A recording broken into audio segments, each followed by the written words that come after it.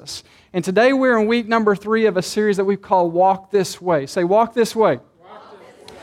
With the emphasis really being on this, like walk this way. There's a way that all of us try to walk. Matter of fact, in the scriptures it says that there's a way that seems right to a man, but the end of that way is destruction. All of us try to go our own way, but the Bible is calling us to walk this way, a certain way. And really what this way is and what this series is all about, it's about holiness. And holiness, and I know this is like this for me, so I keep trying to emphasize this point. This is not a scary word. Okay, I know that I was brought up, and holiness was those weird people who dressed a certain way, who kept their hair up a certain way, who wouldn't wear makeup and had some really crazy blowout services that were just wild. I mean, they were just weird people. And so to me, my upbringing taught me that holiness is weird. We just don't talk about holiness. And if that's you, if that's your perception of holiness, you need to understand that holiness is really just God's way of living. That's all holiness is we've been made holy if we have been saved. If God has saved us and we're in Christ now, we have been made holy. But now what this series is about, and what really the whole book of Ephesians about, is now that we've been made holy, now we need to walk in a way that reflects how holy that we are. To walk this way. And so what we're doing is we're actually looking in the book of Ephesians, where Paul has written to us 6 chapters. This is, I don't know that it's my favorite New Testament book, but it is right up there. This is a really good book. And he's writing to us about how that we've been called to live a life of holiness, and he gives us instructions on some things that we can do to live holy. And not only are they instructions to show us how to live holy, but they're also keys or measuring sticks to show us if we're really walking in holiness or not. And so this series is very, very challenging. And my prayer is that as we work through these practices and instructions that the Apostle Paul has given us in the book of Ephesians on how to live a holy life, is that each one of us would see areas in our own lives where we need improvement, because we all do. Matter of fact, today I'm just going to give you a pre-warning. All of us need improvement in what I'm going to talk about today. Every single one of us. And so my prayer is that as we work through these instructions, that we would see areas of our lives where we could use improvement, and that we would allow God to work on us in order that we would show glory and honor to Him by the way that we live, and in doing that we would point others to Him. So that's my prayer this morning. I've told you over the course of this series that the book of Ephesians is 6 chapters, and they can be divided really into 2 main categories. The first 3 chapters, chapters 1, 2, and 3, are about the calling. Everybody say calling. The calling of the church. And then chapters 4, 5, and 6 are about the conduct. Everybody say conduct. I don't know why I'm thinking of this. My mind, if you've been around me long, you know my mind wanders. But I remember when I was in school, I don't know what they call it now, and whether or not they even still do it. But you on your report card, you would get your grade reports, and then you would get conduct reports. Anybody remember those? Do they even still do that? No? Oh, that's part of the problem with the world. But anyway, I could make A's and B's in every other thing, but conduct, it was always like C or D. My conduct was not good for whatever reason. But chapters 1, 2, and 3 are about our calling. Chapters 4, 5, and 6 are about our conduct. Or you could say it like this. Chapters 1, 2, and 3 are about our position in Christ. Now that we've been saved, we are seated with Christ in heavenly places. We've been identified as God's children. He's given us the Holy Spirit. He's adopted us into His family. We are His child. That's our position. And then chapters 4, 5, and 6 are about the practice or walking it out. This is, now that we have been positioned in Christ, here's our practice. Here's what our conduct should look like. And this is hard, and I've told you this. Chapters 1, 2, and 3, the devil is not mentioned. The enemy is not mentioned. He does not get in our way of our position in Christ Jesus. But he shows up in chapters 4, 5, and 6 when we have to start walking it out. And it's difficult. It's a struggle. And we all need God's grace to be able to walk it out. So I want to start in Ephesians chapter 4. I'm just going to read verse number 1. This is really kind of the springboard text of this entire series. The Apostle Paul says, therefore. Now that therefore, what he's saying, this is the beginning of chapter 4. He's saying, in light of your calling, in light of who you are in Christ Jesus, I beg of you to walk worthy of that calling. And that's really what I believe God is asking from all of us today who are believers. He is saying, in light of your calling, I want you to walk worthy of that.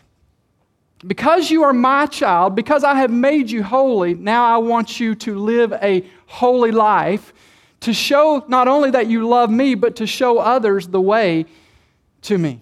And so this is the challenge. This is what you can insert your name. Michael, because you have been called by God, He's asking you to walk worthy of that calling. Pastor Brad, because you've been called by God, He's asking you to walk worthy of that calling. Insert your name. Because I have been saved, because I'm now a child of God, He's asking me to now walk worthy. And that is humbling. That's difficult to do.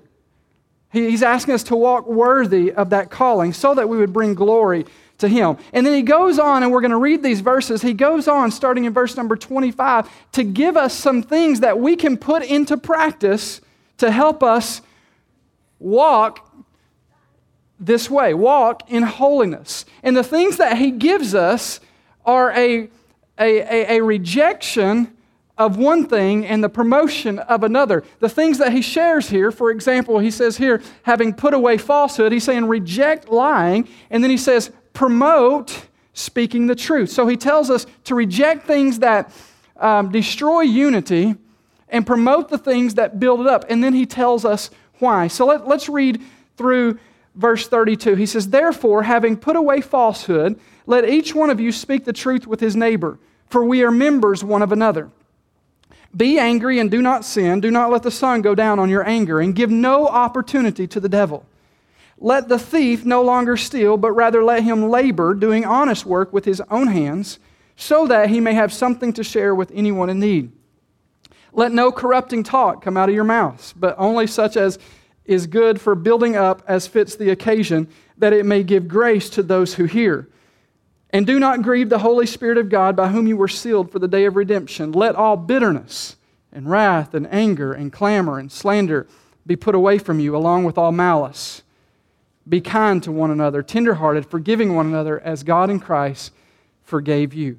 Now, it's easy just to read that and not gather anything out of it, or not really feel like that it's speaking to you. But when you slow down and you begin to take verse by verse and look at the things that he's telling us to reject and the things that he's telling us to promote, and then the why behind it, it is very convicting.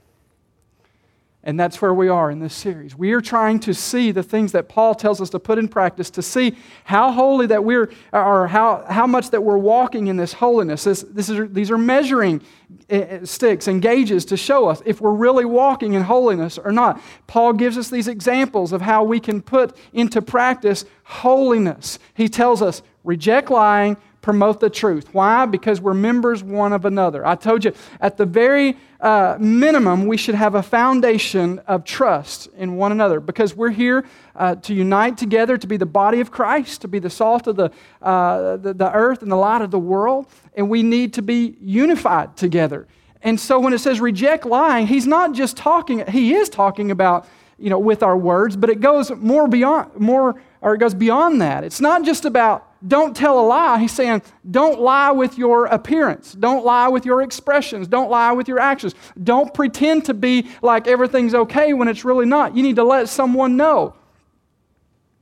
Have accountability partners. Tell them what you're struggling with. It's not just anyone. There's a context for that. There's the right place and the right setting. But you need to let someone know, especially when you come to church and you're trying to worship. Don't appear to be something you're not, because God doesn't fix who you appear to be. He fixes who you really are. So you got to be open and honest and transparent. And then he gets into the next one, which is what we talked about last week. He said, reject anger and keep short accounts. That's what he means by don't let the sun go down on your wrath. Keep short accounts. Don't let it linger.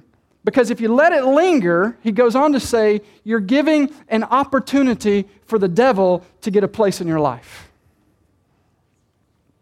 Which, if you don't deal with it, it leads to what he says there in verse number 32, or in verse number 31, it leads to bitterness. So you got to learn to control that. All of us have flashes of anger. When people do stupid things, when people say hurtful things, that anger tries to rise up in you, and you have a choice to make.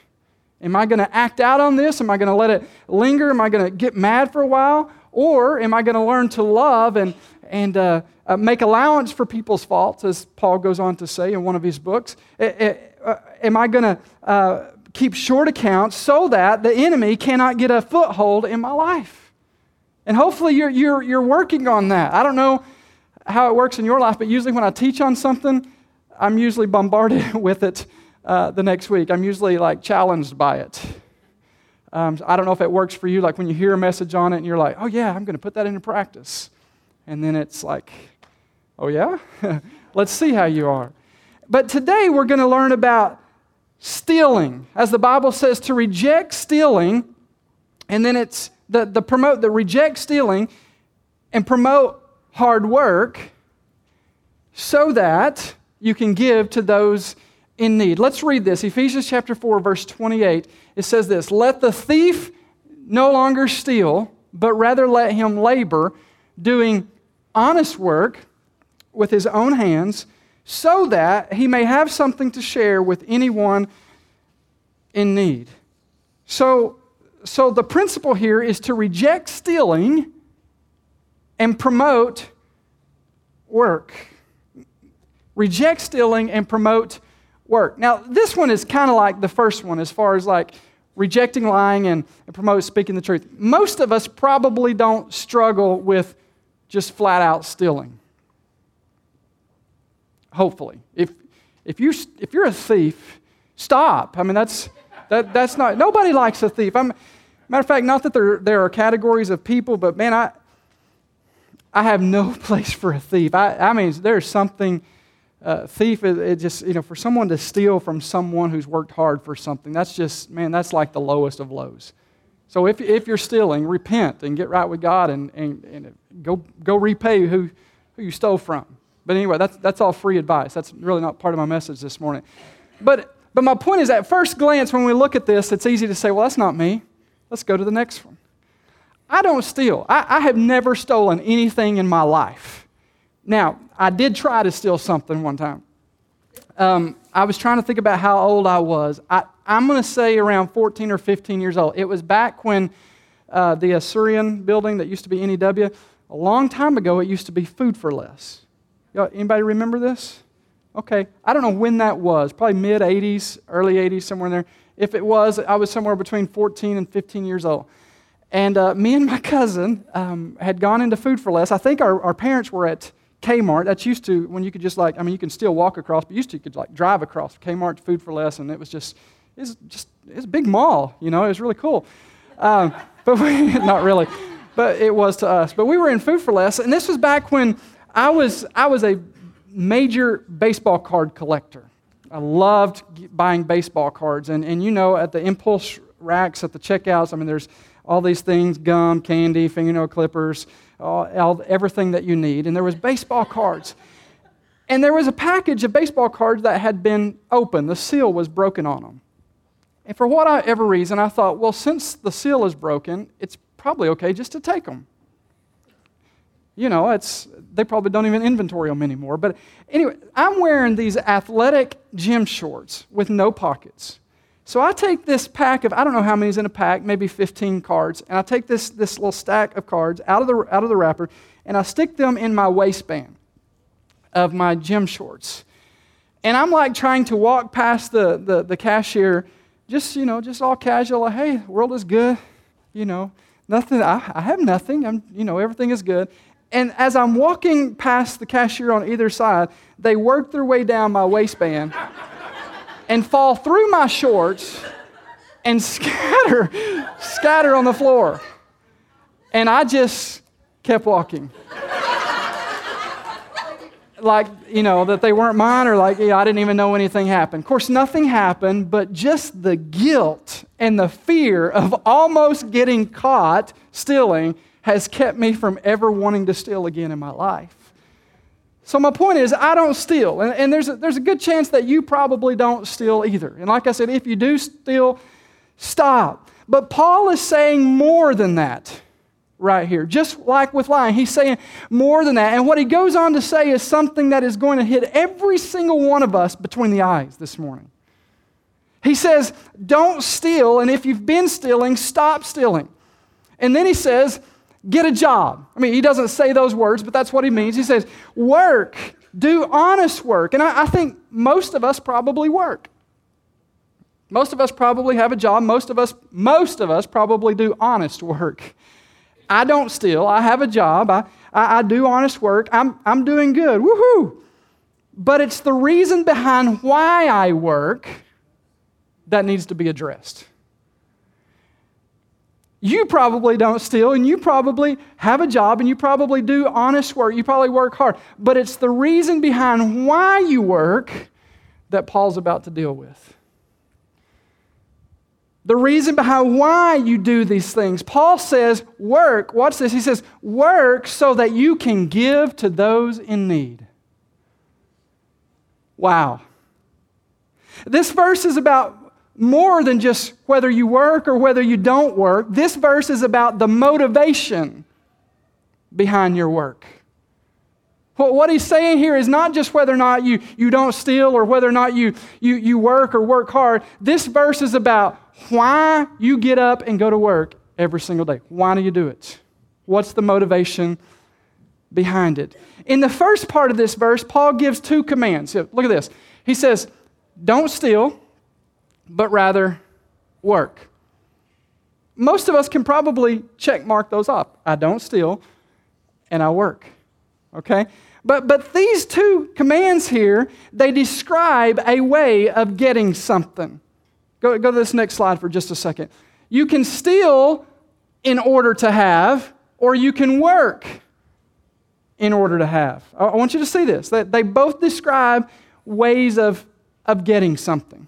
You can steal to get it, or you can work to get it. Do you see that? You can steal to have in order to have, or you can work in order to have. And then these two commands, they describe also an illegal way of getting something and a legal way of getting something. They describe an illegal way of satisfying your drive for covetousness and greed, and they also describe a legal way of doing that. I love this quote by John Piper. He said, you can be driven by greed to steal, and you can be driven by greed to work.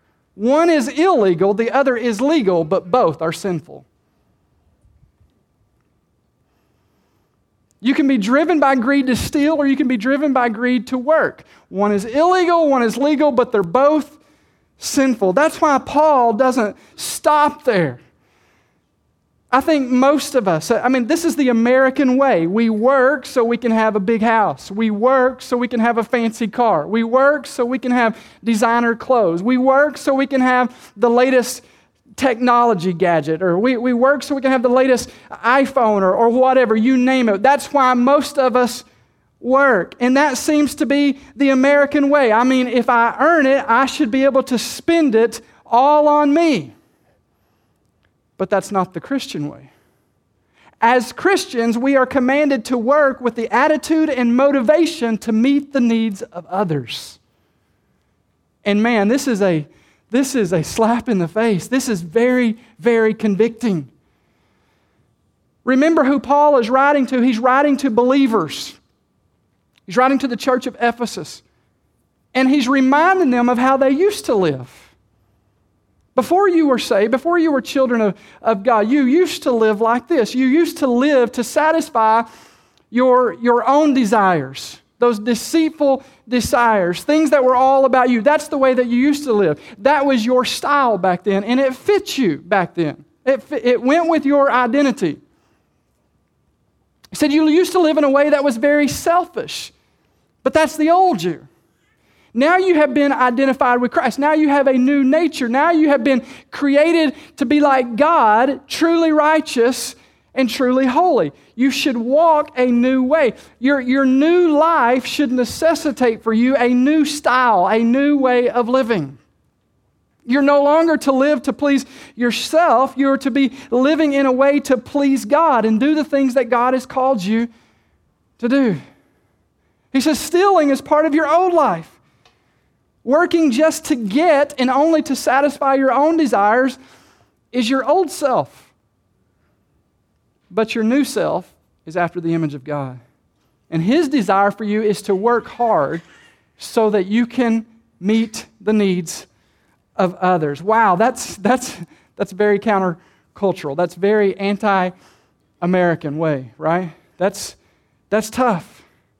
Yet it's the life that God is calling all of us to. It's a life of holiness, a life of love. And I told you this morning that my prayer is throughout this series that as we work through these instructions, all of us would see areas of our own lives where we need improvement.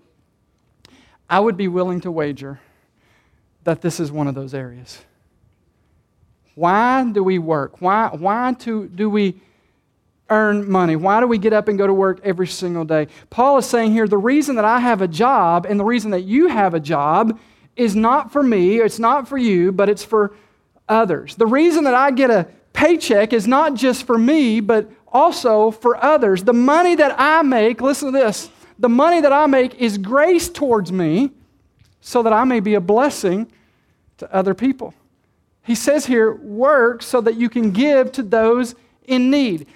Absolutely, I have a responsibility to take care of my family, right? Absolutely. As a matter of fact, Paul goes on to say, maybe in Timothy, I don't know, it's somewhere in his writings, he goes on to say that if we don't take care of our family, that we're worse than an unbeliever. So absolutely, I have a responsibility to take care of my family, to provide for them. But if the money that I make and the paychecks that I receive, if it never goes beyond my family, then I don't have a true understanding of my calling in Christ Jesus. Amen, somebody. It's true. I know. This is a very convicting message, okay? So I'll just amen myself from time to time because I've had all week to chew on this. The life that God is calling us to is a life that crucifies the flesh, that crucifies the selfish way of doing things. Paul says, I am crucified with Christ, but nevertheless I live, but yet it's not me that lives, but it's Christ that lives in me. In the life that I now live in the flesh, I live by the faith in the Son of God who loves me and gave Himself for me. He says, I'm living a new life. I've been called. I've been adopted. I'm no longer that person. I live for Him and I live for others. I live for His kingdom. I live to advance His purpose. Ephesians chapter 2, verse 8 through 10, very familiar passage of Scripture. I'm going to kind of summarize this. We have it on the screen. Paul here is reminding us why we've been saved. First of all, he says how we've been saved. We've been saved by grace through faith, and it wasn't anything that we could do. We couldn't earn it. We didn't deserve it. It was only through God's grace through our faith in Christ Jesus. But look at this. He says He saved us so, everybody say so. You know what that means? That means here's why He saved you. So that we can do the good things that He planned for us long ago. We have been saved to be a blessing to other people. God has called us and qualified us and identified us as His own so we can be the hope of the world. You've heard me say this before, the local church is the hope of the world. But what is that? What does that look like? It doesn't just mean because we've erected a building here and like, hey, world, here's your hope. Come and get it. No. What does that look like that the church is not a building. The church is a movement of people. It's a group of people who have put their faith in Jesus Christ. And while Jesus was here on this earth, He says, when you've seen me, you've seen the Father. This is how I want you to live. Follow me. Follow my example.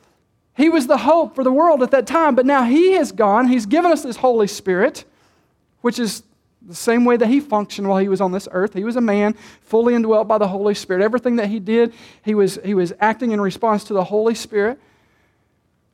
And now He says that's the way that you need to live, so that you can be the light and the salt, and you can influence people for my sake, and you can grow the kingdom, and people will see you and me, and they will truly see that there's hope in this world. He says, you've been saved by grace so that you can do the good things that I've planned for you long ago. You've been saved by grace so that you may do good works. Grace has been extended to you so that you may be a blessing to other people. So Paul says, reject stealing. And man, you could go, I could have made an entire message just about that point. Because not just flat out stealing, not just, oh, I like that candle, I'm going to take it home. Not just like that, but stealing. I mean, you name it. When you're working on the clock, and the old saying, when the cat's away, the mouse will play. When your supervisor's not there, how hard are you working? I mean, we steal in those areas. We steal when we don't report all of our income to file for taxes. I mean, we steal. There's people, and I don't mean this in a condemning way, but this is not a blanket statement by no means, but we steal from the government, from people that are drawing disability, who can really, they could really go out and get a job if they wanted to. What's quiet in here? Well, we steal from government. Welfare was never meant to be a permanent solution to somebody, but a temporary thing to help people. And I know that there are legitimate people who definitely need disability, don't hear the wrong message, and who definitely need the assistance of welfare. But sometimes we steal from people by just taking advantage of the system. So my point is, I could sit here and talk a lot about don't steal. Paul says, reject stealing, stop looking for shortcuts, stop being lazy. Instead, work. And work hard. And not just work hard, but he says do honest work. Do good work. But then here's where the sticky point is. He says, do this so that you can give to those in need. That's not easy. Paul is saying the purpose that God has for us is not simply to stop stealing. It's not simply just to go out and get a job and to work. But the purpose that God has for us is to work with the motivation to have so that we can be a blessing to other people. And I'm here to tell you, if you get a grasp on this, this will truly change your life. But it's anti-American. It goes against probably everything that you were taught. We want promotions, and promotions are good. We want raises, those are good. There's nothing wrong with those things. But what is our motivation for getting those things? Just so we can upgrade our house and upgrade our car and upgrade our lifestyle and have more toys? Or is it so that we can be more of a blessing to other people? And I'm just here to tell you, until your mindset gets to that, there's no reason for God to increase your resources. Because if your mindset is just to get a raise and get more money just so that you can have more stuff, God's not in that. Now, He will give you raises. He will allow you to have promotions when He sees that you're a conduit that He can give money to that's going to let that money flow and minister to other people and meet the needs of other people. It's tough, isn't it? I was asking someone this morning if they wore their steel-toed boots, because this convicts me. I give, but man, not at this level. I'll just be flat out honest with you. I mean, I give, I tithe, I go above and beyond that. But I can't honestly say that I go to work or that my wife goes to work so that we can have to get more to give to other people. So this is challenging. Paul is saying that when we get saved, our attitude should go from live to have to live to give. You can live to have, either legally or illegally. I mean, you can get it by stealing or you can get it by working hard. But when you become a Christian, your attitude should be, I'm living to give. I believe that this is one of the reasons that God established the principle of tithing. I truly do. And this is not a message on tithing, but you can't really talk about this without mentioning the principle. I believe that God established this principle of tithing so that greed and selfishness and the love of money would not consume us. As a matter of fact, the same writer, Paul, he says that it's the love of money that's the root of all evil. And it's led many people astray. You know that. People chase money. They chase jobs. They chase positions. And it causes money. It doesn't say money is the root of all evil, okay? Money is simply a tool. It can be used for good or it can be used for bad. It's leverage. But the love of money, that desire, that greed, that desire to have it because you want it. You want bigger things. That's the root of all kinds of evil. But this principle of tithing, I believe that God established this for several reasons, really. But in the context of what we're talking about today, it's so that we won't allow money and the love of money and greed and the desire to please ourselves to consume us and control us. Because tithing is a tangible way that I can put God first, and it teaches me that the very first thing that I do with my money is I give. Now I get a check. When I get paid, the very first thing that I do is give. So that the love of money and greed will not consume me. When I tithe, which if you don't know this, which is giving the first 10% to the local church, not only is that helping to provide a place where people can come and hear about the Lord and learn to give their life to Him, but it's also helping to fund local missions in our town who are meeting the needs of those in our community. I told you that a while ago when we were taking the offering. And by the way, just to help you out a little bit, anytime, and like I said, this is not a message on money, but anytime I talk about money, whether it's a whole sermon or if it's just injected in a sermon, I always make sure that the offering is taken before the message, so as to not make people feel like that I'm trying to manipulate or make you feel obligated to give at the end of the sermon. I always do that. I mean, we pretty much do it anyway, but I specifically make sure, okay, we're not going to do an offering at the end. But this is how we get free. I mentioned this in my prayer a while ago, that Jesus said we're more blessed. It's more blessed to give than it is to receive. But that is a concept that is hard to grasp. The best way I think that I can put that into words as an illustration is for those of you who are parents or grandparents. You remember this time of year, when Christmas, when you were a child, it was all about you getting, right? It was all about, hey, what am I get for Christmas? Here's my wish list. It's, this is just page 1. I'm still working on the next 3 pages. This is what I want. It's all about me, right? And you were happy when you received. You were blessed when you received. But as you've become a parent, as you've become a grandparent, you truly see this principle being put in place. You can understand it. It truly is more blessed to see your kids and other people get things than it is for you to get things. You see that concept when you're a parent. You see that concept when you're a spouse. I love for my wife I love to get things for her. I love to see her face. I love to, just make her happy. And that's what Jesus is saying here. When we truly get this concept of giving, we're going to see that it's more blessed to give than it is to receive. Paul is saying here, reject stealing and promote working hard so that you can give to others.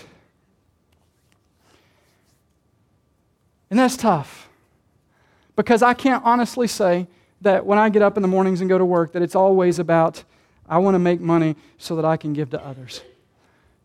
How can I meet needs? Because we're always naturally, by default, trying to be selfish. But God is saying, I want you to give. Here's this last statement here. According to the Bible, our motivation for working should be to get so that we can give to others. That's according to the Bible. He says, if you're a thief, stop stealing. Instead, work hard, do honest work so that you may have something to give to those in need. That's convicting, isn't it? If you're not convicted, I had an old preacher one time said, if that doesn't stir your soup, then your spoon's falling out of your bowl. If that doesn't move you, something's wrong. Why are we going to work? Yes, we have an obligation to be responsible and meet the needs of our family, but it goes beyond that. If the money that we earn, if a paycheck that we get, if it never goes beyond our family, then we don't have a true understanding of our calling in Christ. We've been called to be world changers. We've been called to be givers. I was thinking about the old saying that people say, well, life's short. You need to just, make as much money and spend it on yourself. Do whatever that you want because life is short. You need to just spend it up and just use it for yourself. But you could also take that and say, yeah, life is short. we're only here for a little while. Our true destination or the final resting place is heaven, where we're going to live for all eternity. So during this short period, I'm going to invest as much as I can in the kingdom of God. As Jesus said, I'm going to store up treasure in heaven. I'm going to push it forward so that more people can come to know Christ. This life is just a vapor. It's like the morning fog. We're here for a little while, and then we're gone. Can't take it with you. But to put others first and put God first and give. The goal behind this series, the goal behind this writing of Paul, the Apostle Paul, is so that we would become more and more like Christ. Is that not our goal? Right? I remember the first of the year, and I don't know if I can do this from memory or not, but our declaration I felt that God had given me. And I told you, I don't know if we were going to do it all year long, but when we would get ready to hear the message and when I would get ready to speak, this was the declaration. My life is about to change for the better because I'm going to be taught the Word of God.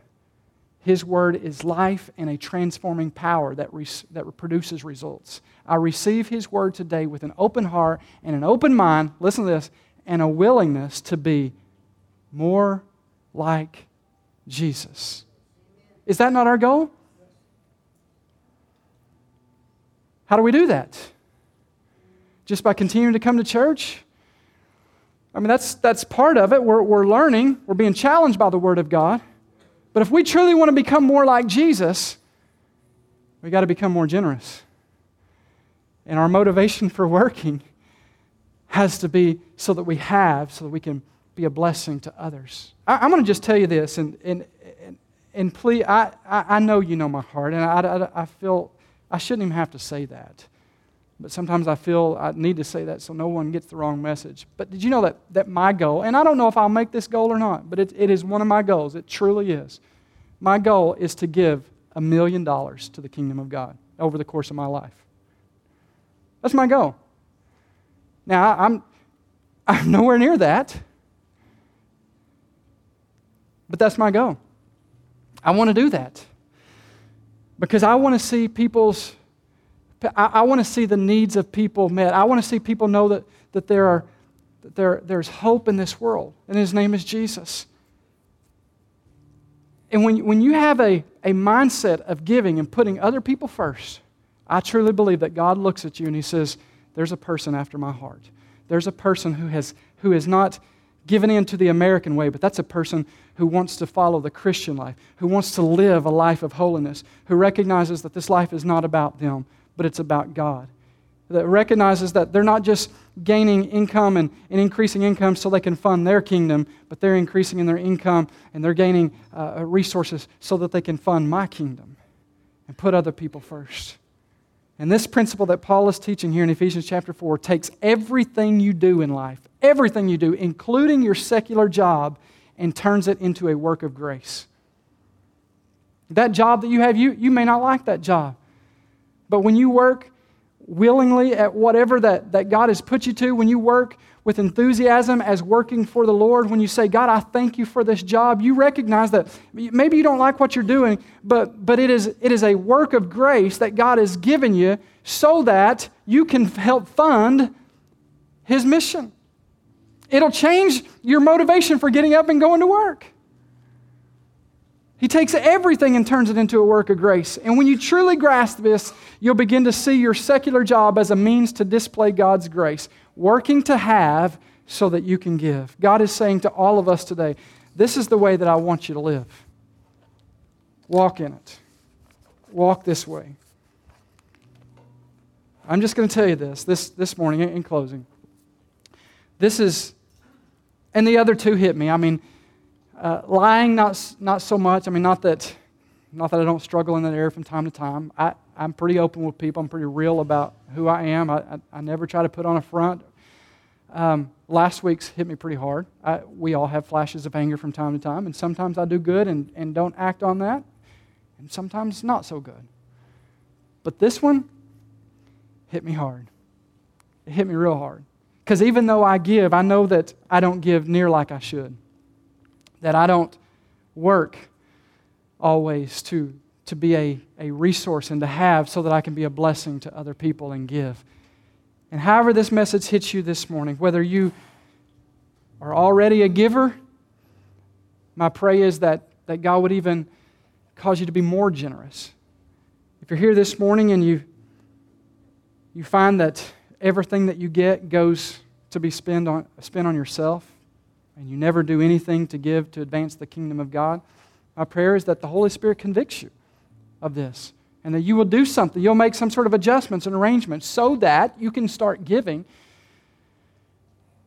to be a blessing to other people and cause more people to come to Christ. I want to pray for you this morning. If you'd bow your head and close your eyes, and I'm just going to pray that God would just challenge us in this area today. Father, we just come before you this morning, and we are so thankful, Lord, for your word. Lord, your word tells us in the book of Hebrews that it's like a two-edged sword. It's sharp, Lord. It's quickening. It pierces and it penetrates our lives and shows us areas, Father, Lord, where we need to make adjustments, Lord, so that we may become more like you. God, that is our goal. I believe that's every person in this room's goal, is to become more like you. But God, I think sometimes we need a little help to remind us how we become more like you. It's practical things that we can implement in our lives. It's not a prayer that we can say. It's not just church attendance, God, but you've called us to be the hands and feet of Christ. Lord, we are the body of Christ. Your Holy Spirit, when Jesus was on this earth, your Holy Spirit indwelt His earthly body, and He was the body. But that body was broken. That body was crucified. And now that the Holy Spirit lives in the church, who is now the body of Christ, we are to be doing the works that Jesus did while He was on this earth. So God, I pray that all of us would be challenged in this area of generosity. That we would all be challenged, Lord, to be a blessing to other people. That we would all be challenged, Father, Lord, to not fund our kingdom, but to fund your kingdom. To put you first and not our will first. And God, we just ask this morning, Lord, that you would just move upon us and convict us, Lord, where we need to be convicted, and change us, Lord, where we need to be changed. In Jesus' name, amen.